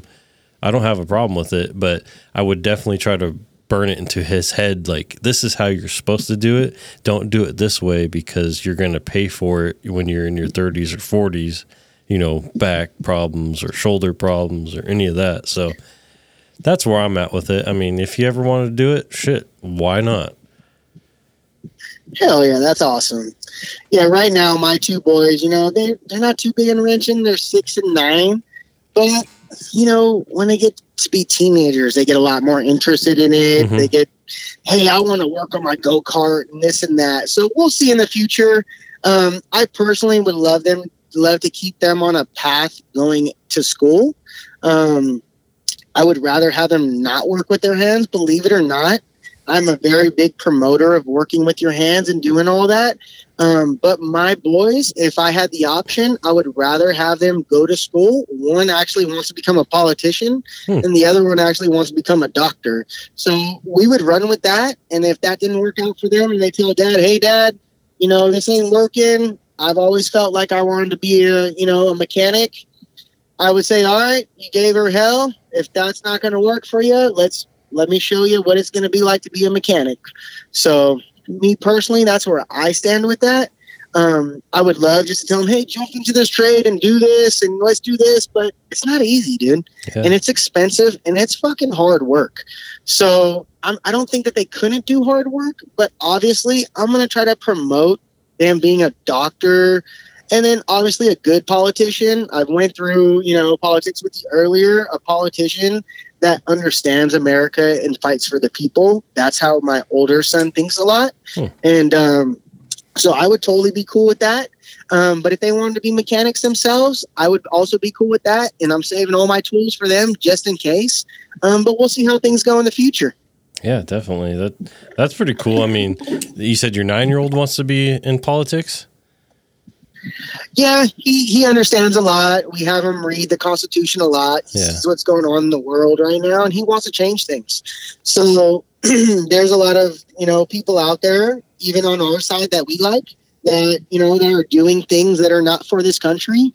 And he feels like he could do things that are for this country and get this country back on track. So I wouldn't mind him trying to help out and do that if he, if he's got the right mindset and all that good stuff. Yeah, that's definitely cool, especially at 9 years old, recognizing certain things. That's pretty awesome. Yeah, it might be a little bit because of his parents, but he's ran with it and he understands. And we're not brainwashing him. We just teach him the good stuff. I mean, we just teach him the real stuff. Pretty much. This is the Constitution. This is what the Constitution says. This is what people are doing. This is the law. This is what people are doing. They're breaking the law. Yeah. This is what our founding fathers wanted. And this is what's going on now. And he understands that type of stuff. He watches a lot of PragerU. We watch some TV shows that are not your normal TV shows. They're more conservative and more about America and stuff like that. And, we pay a little extra for that stuff. We get books that are, more about America and stuff like that. And, my wife prides herself on that. She really likes teaching them all the really good qualities about our country. Yeah. Well, shoot, man. What else you got? What else we got? So, there's one thing I did forget on the tool stuff. So, like I said, you don't want to end up with a big tool bill, but I just want to tell you guys what I have. I mean, I have a Husky box right now. I'm 10 years in. I got 200,000 followers on my Instagram, and I don't even have a Snap-on box. I got a Husky box. I got 2 cabinets that I paid $100 for each, and I'm storing all of my parts in there. The way I've been taught in the beginning is I buy a lot of Caterpillar cases, and I store a lot of parts. I got, I sent you some pictures. I plan on sharing them with everybody, but I've been collecting parts for years now. Anytime that I see parts getting thrown away, I see a bunch of warranty stuff with a bunch of, connectors on it. I'll go cut that connector off in the garbage and I'll disassemble it and I'll put it in my Deutsch kit. And, and then I'll use that connector next time I need to make a repair and buy a new one and then put that in my Deutsch kit. And then that's how you guys make kits. Same thing goes for grease fitting. Next time that you need to change a grease fitting, buy 2 grease fittings. Put that other grease fitting in a kit and make a kit for grease fitting. So that way next time you don't have to walk to the parts department back and forth. The way I was taught is you don't want to walk to the parts department back and forth all day long because you're taking away from the customer. You're taking away from the time that you could be working on their machine at $180 an hour. So if you could take the time, just make your own little parts departments. And once you're ready to go into the field, you take all those cases with you, you put them in your field truck. And when you need to make a repair, you don't have to tell the customer that you need to go back all the way to the dealership so you can get a P-clamp. You tell them, I got that fucking P-clamp on my truck right now. That's why you're paying $180 an hour. And I'm going to make this repair. And then when I go back to the shop, then I'll pick up my P-clip that I ordered for this one. So that's the way I've been taught. I've been always taught to save the customer time. It's always about the customer. You need to have what on your service truck. I know I'm not a field technician, but I've been taught pretty much to be a field technician. Like if you look at my 2 cabinets that I have that I bought for $100, you'll look in there. I'll post up some pictures. I got P-clamps, I got zip tie boxes, I got hydraulic fittings boxes, I got hydraulic hoses boxes, I got test fitting boxes. I got everything that I seen the field guys have that they needed to complete their job every day. So that's a big part about working on heavy equipment. Start your collection right now. I got guys every day, at least 3 to 4 guys a day coming up to me saying, Q, do you have this part? This part's back ordered. It's in Cal. I need it right now to keep on going. and we'll go through my stuff and we'll find that part, and I'll say, okay, buy it, order it, send it to my drop, and then I'll take it. You take this one and start your repair right now. And that's what it's all about, being more efficient. And that's what I'd like to preach to the techs out there. If you want to be a field tech, start your collections right now. Start your fitting collection right now. Start your O-ring face caps. Start your JIC caps. Start, all that stuff. And then not only that, I've done recently, I've been making a lot of boards, and I do it on my own time, but it's something that I always wish that somebody did for me. Is sometimes you're working on a machine and it's really hard to find that clamp, or it's really hard to find that zip tie, or for whatever reason, it's more efficient just to come over and look at my board and find it rather than going online or, looking in SIS. So a lot of guys, I got a boss board, a weld-on boss board I've made.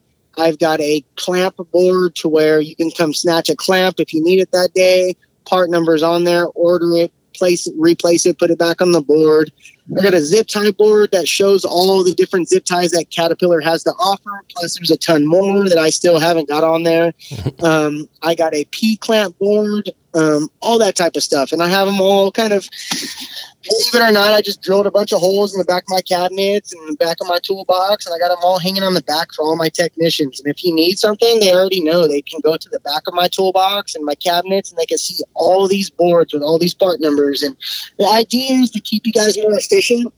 But another idea is a field guy can come there, or I'm taking pictures and I'll be posting them up. A field guy can order every clamp on that board, and then next time they're making a repair, they'll have that clamp in their kit. They charge it to their service truck. I do those handicap part numbers all the time, and everybody's like, dude, Caterpillar parts are so expensive, their tools are so expensive.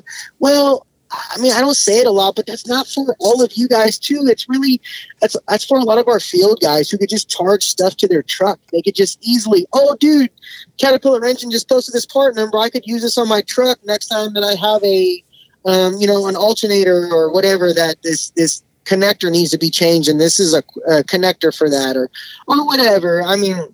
Long story short, the whole Caterpillar wrenching page is just kind of made to help everybody out. And I do the handicap part numbers to help you guys out too, and to kind of set you guys up for the field. And I'm just trying to help out with that page. Like I said before, I haven't made any money on it. I don't get any money. I don't do nothing with it. If somebody sends me something, yeah, that's cool. I get a couple T-shirts or something. But I do it for you guys. I do it for my followers. I do it for my cat technicians. I do it for all my technicians. It doesn't matter who you work for. If you see that board, or if you got some part numbers up there, it helps you guys out. Maybe stay more efficient. Maybe even yourself, Quinton, you could go and order some zip ties and say, dude, he's got the part number for those blue heat-resistant zip ties. Every time I go work on the DPF, I need those blue zip ties, but I never got them. But look, Caterpillar Wrenching's got the part number. So just real quick, real quick. I'm lying to myself. Nothing's real quick with me. And that's I just wanted to touch on that too. That's another thing that I take a lot of pride in, and I'm a lead, so it helps us create a lot of jobs. And then one more thing I want to touch on is binders. I got a lot of brand new guys. We're doing pre-deliveries, and they want to know all the different steps, setting the security, checking the pressures, doing all this. So what I've been doing lately is making a lot of binders, and I want to promote that to anybody. If you're doing something all the time, or if you're not doing it all the time, and you have to figure out some work and it takes you some time to figure it out, write it down, put it in a binder, so that way you could save it for the next guy, so he doesn't have to reinvent the wheel, and you could save your company some money and make some money, make some profit instead of going over on the job 20 hours every time. Let's make a binder and see if we could save 20 hours on this job. So that's something that I like to promote. At this point, I got fucking binders all over my desk. I need to probably stop and slow down on them, but they're very beneficial. And I really would like to tell anybody out there, if you're working on something and you don't think you're going to see it again, fucking print it out, put it in a binder, and believe it or not, you'll be seeing that machine again, and you'll be seeing that problem. And you can hand that binder over to the next technician, and you could literally save them hours. And it creates friendships. It creates good relationships with your techs, and they really appreciate that type of stuff too. Sweet, man. That's crazy. I'm sure that helps a lot, especially with your training. Like this is, because you showed me the pictures, and it's pretty freaking detailed how you got it set up, and it's pretty cool. I think I'll try to share the pictures. I've only got a limit of so many pictures. Maybe we can give people ideas. Yeah. Share the pictures, do what you can. And, after this podcast, I will make sure that everything we talk about, that I try to post a lot of this stuff and show you guys. And I've been meaning to get on there and post a lot more of this stuff and post more of my stuff. And, like I said, it's life. And I'm really hoping at some point in my life here, I can gain some extra time to really benefit all my followers, because there's so much more I could do. Like I said, we need to get paid more. We need to be more efficient. I got different ways for that, tons of stuff. So I feel that Caterpillar Wrenching, I really just wanted to make it a beneficial page. I didn't want to make it another Instagram page. I wanted to put part numbers on there for you guys. I wanted to put I want to show people recognition. I want to share cool ideas. So if you guys got any cool ideas, there's lots of stuff in the future that I would like to do. I want to do hey, would you be okay with repairing this like this? And then I want to see all the comments from all the different texts. Everybody's got their own idea. I want to see, I got so many ideas in the future. So if I could free up some time of mine, just go ahead and keep following Caterpillar Wrenching, and it's just going to get better and better. We're at 218,000 followers right now. It's been going on 5 years, since 2018. So, just hit that follow button and then come hang out with us as a community, and hopefully we can benefit you and make you a better technician by all of us working together and reaching out to different techs and learning the different ways they do different things. Hell yeah. That's awesome, man. I was going to say, because usually at the end of my podcast, I say, where can people find you? But obviously, we've talked about enough in this podcast. Caterpillar Wrenching on Instagram, correct? And Facebook?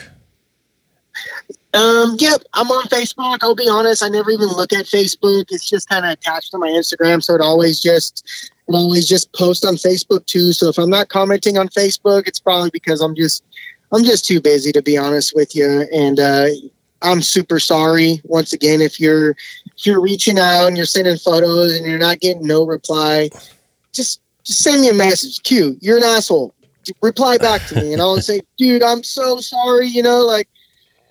It's just life, So Caterpillar Wrenching, obviously wrenching.com is a new one. Wrenching.com is already up and live. You can go find it. You can go check it out. There's nothing crazy on there. I got some big ideas in the future. Working on trademarking the name right now. It's in the process. And once we're fully trademarked, balls to the wall. There's going to be some really badass shit on that page. So check it out. CaterpillarWrenchingStore.com. If you guys need any stickers, I got some hats. Honestly, I don't get too many sales, so if you guys could help support Caterpillar Wrenching, that'd be awesome. Get my wife off my back a little bit more about all these stickers that I buy all the time and stuff, and these hats. I'm sure you know all about that. Oh, She's all, we don't got no extra money for this shit. I'm like, come on, babe. I'm trying to help the guys out. So if you guys can help support Caterpillar Wrenching, I know sometimes I'm not really quick to send the stickers out the same day or the day after, but if I make you wait more than 2 days, you're getting free stickers. I'm normally sending free stickers with every package already. So we plan on doing some free giveaways in the future. I'm trying to get those up and running again so we can all benefit off following Caterpillar Wrenching, maybe get a free tool out of it, or maybe a free shirt or hat. And that's pretty much where I'm at. I just want to make this a beneficial page for everybody, make it a community for us all to gather on. You don't have to be a CAT technician to be sending in photos at Caterpillar Wrenching. I will post just about anybody who's working on Caterpillar equipment. So if you're working on CAT equipment, tag Caterpillar Wrenching in your story, tag Caterpillar Wrenching in your post, and I will do my best to get it out there. If there's somebody that you guys know, I've used this page as for if there's somebody that's passed away in this trade and you know them and their family needs some extra money, I'll be more than happy to do the GoFundMe on my page. If you just want to get your photo on Caterpillar Wrenching, all you have to do is just ask. Just say, hey, Q, can you post this photo? I'd really appreciate it. And I will almost guarantee you that I'll post that photo. I don't charge anybody to post photos. It's all just one community. We're just having fun, sharing the different things that we work on every day. And if you're not checking out those daily stories on Caterpillar Wrenching, you need to, because I think that's the best part of Caterpillar Wrenching, seeing all the daily stories from all the different mechanics in different countries working on the CAT equipment every day. So check that out. Go check out those websites. Thank you very much, Colton, for inviting me to this podcast. I'm sorry I've been talking so much. I told you before that I'm pretty sure we'd make it to 2 hours. We're at 2 hours right now. I could probably talk for 3, but we're going to save that for the next episode. Yes, sir. We're going to do a part 2. Hell yeah. We'll do a part 2 to this one, and it'll hopefully be just as fun as this one. And I really appreciate you guys listening to me. I'm just an average guy. I'm just a father and just a hardworking blue collar man. And I was able to create this big community thanks to everybody and thanks to you guys. So it's our page. I like to say it's our page. I'm literally the only one who runs it, but it's our page. And let's do our best to show the young community what this is all about. And let's see if we can get somebody interested in this trade. And if you are interested in this trade, reach out. And I'm more than happy to talk to you and tell you how I got through it. And, if there's anything I could help you with, or if you're interested in working at Holte, California in Pleasant Grove, hit me up. I got no problem talking to you about what it's like working there and give you some good ideas and what we get paid and all that good stuff. So once again, Colton, thank you very much. Thanks for taking the time to do this for everybody. I know how it is. It doesn't, there's not a lot of appreciation, but your listeners appreciate it. I appreciate it. And then the young generation up and coming, 10 years from now can still listen to this and appreciate it. So thank you very much, Colton, for what you do. I appreciate it. Yeah, man, no problem at all. I'm going to go ahead and do this real quick, and we can chat after the podcast real quick. Right on. Sounds good, brother. If you need to get a hold of me, you can reach me at certifiedwrenchpodcast@gmail.com. Check out the Instagram, Facebook, TikTok, LinkedIn, and YouTube, all under the Certified Wrench Podcast name. Check out the merch line. There's a Linktree link on all the social media pages. Also, there's a PayPal link there for donations. If you guys are willing to donate $1, $10, $5, it doesn't matter. Anything helps. It all goes towards the podcast and updating some of the equipment. Anyway, you guys, thanks for listening. Thank you, Quinton, for joining us, and we'll catch you on the next episode. I'm looking forward to it. Thank you very much, and everybody, you guys have a great day. See you guys.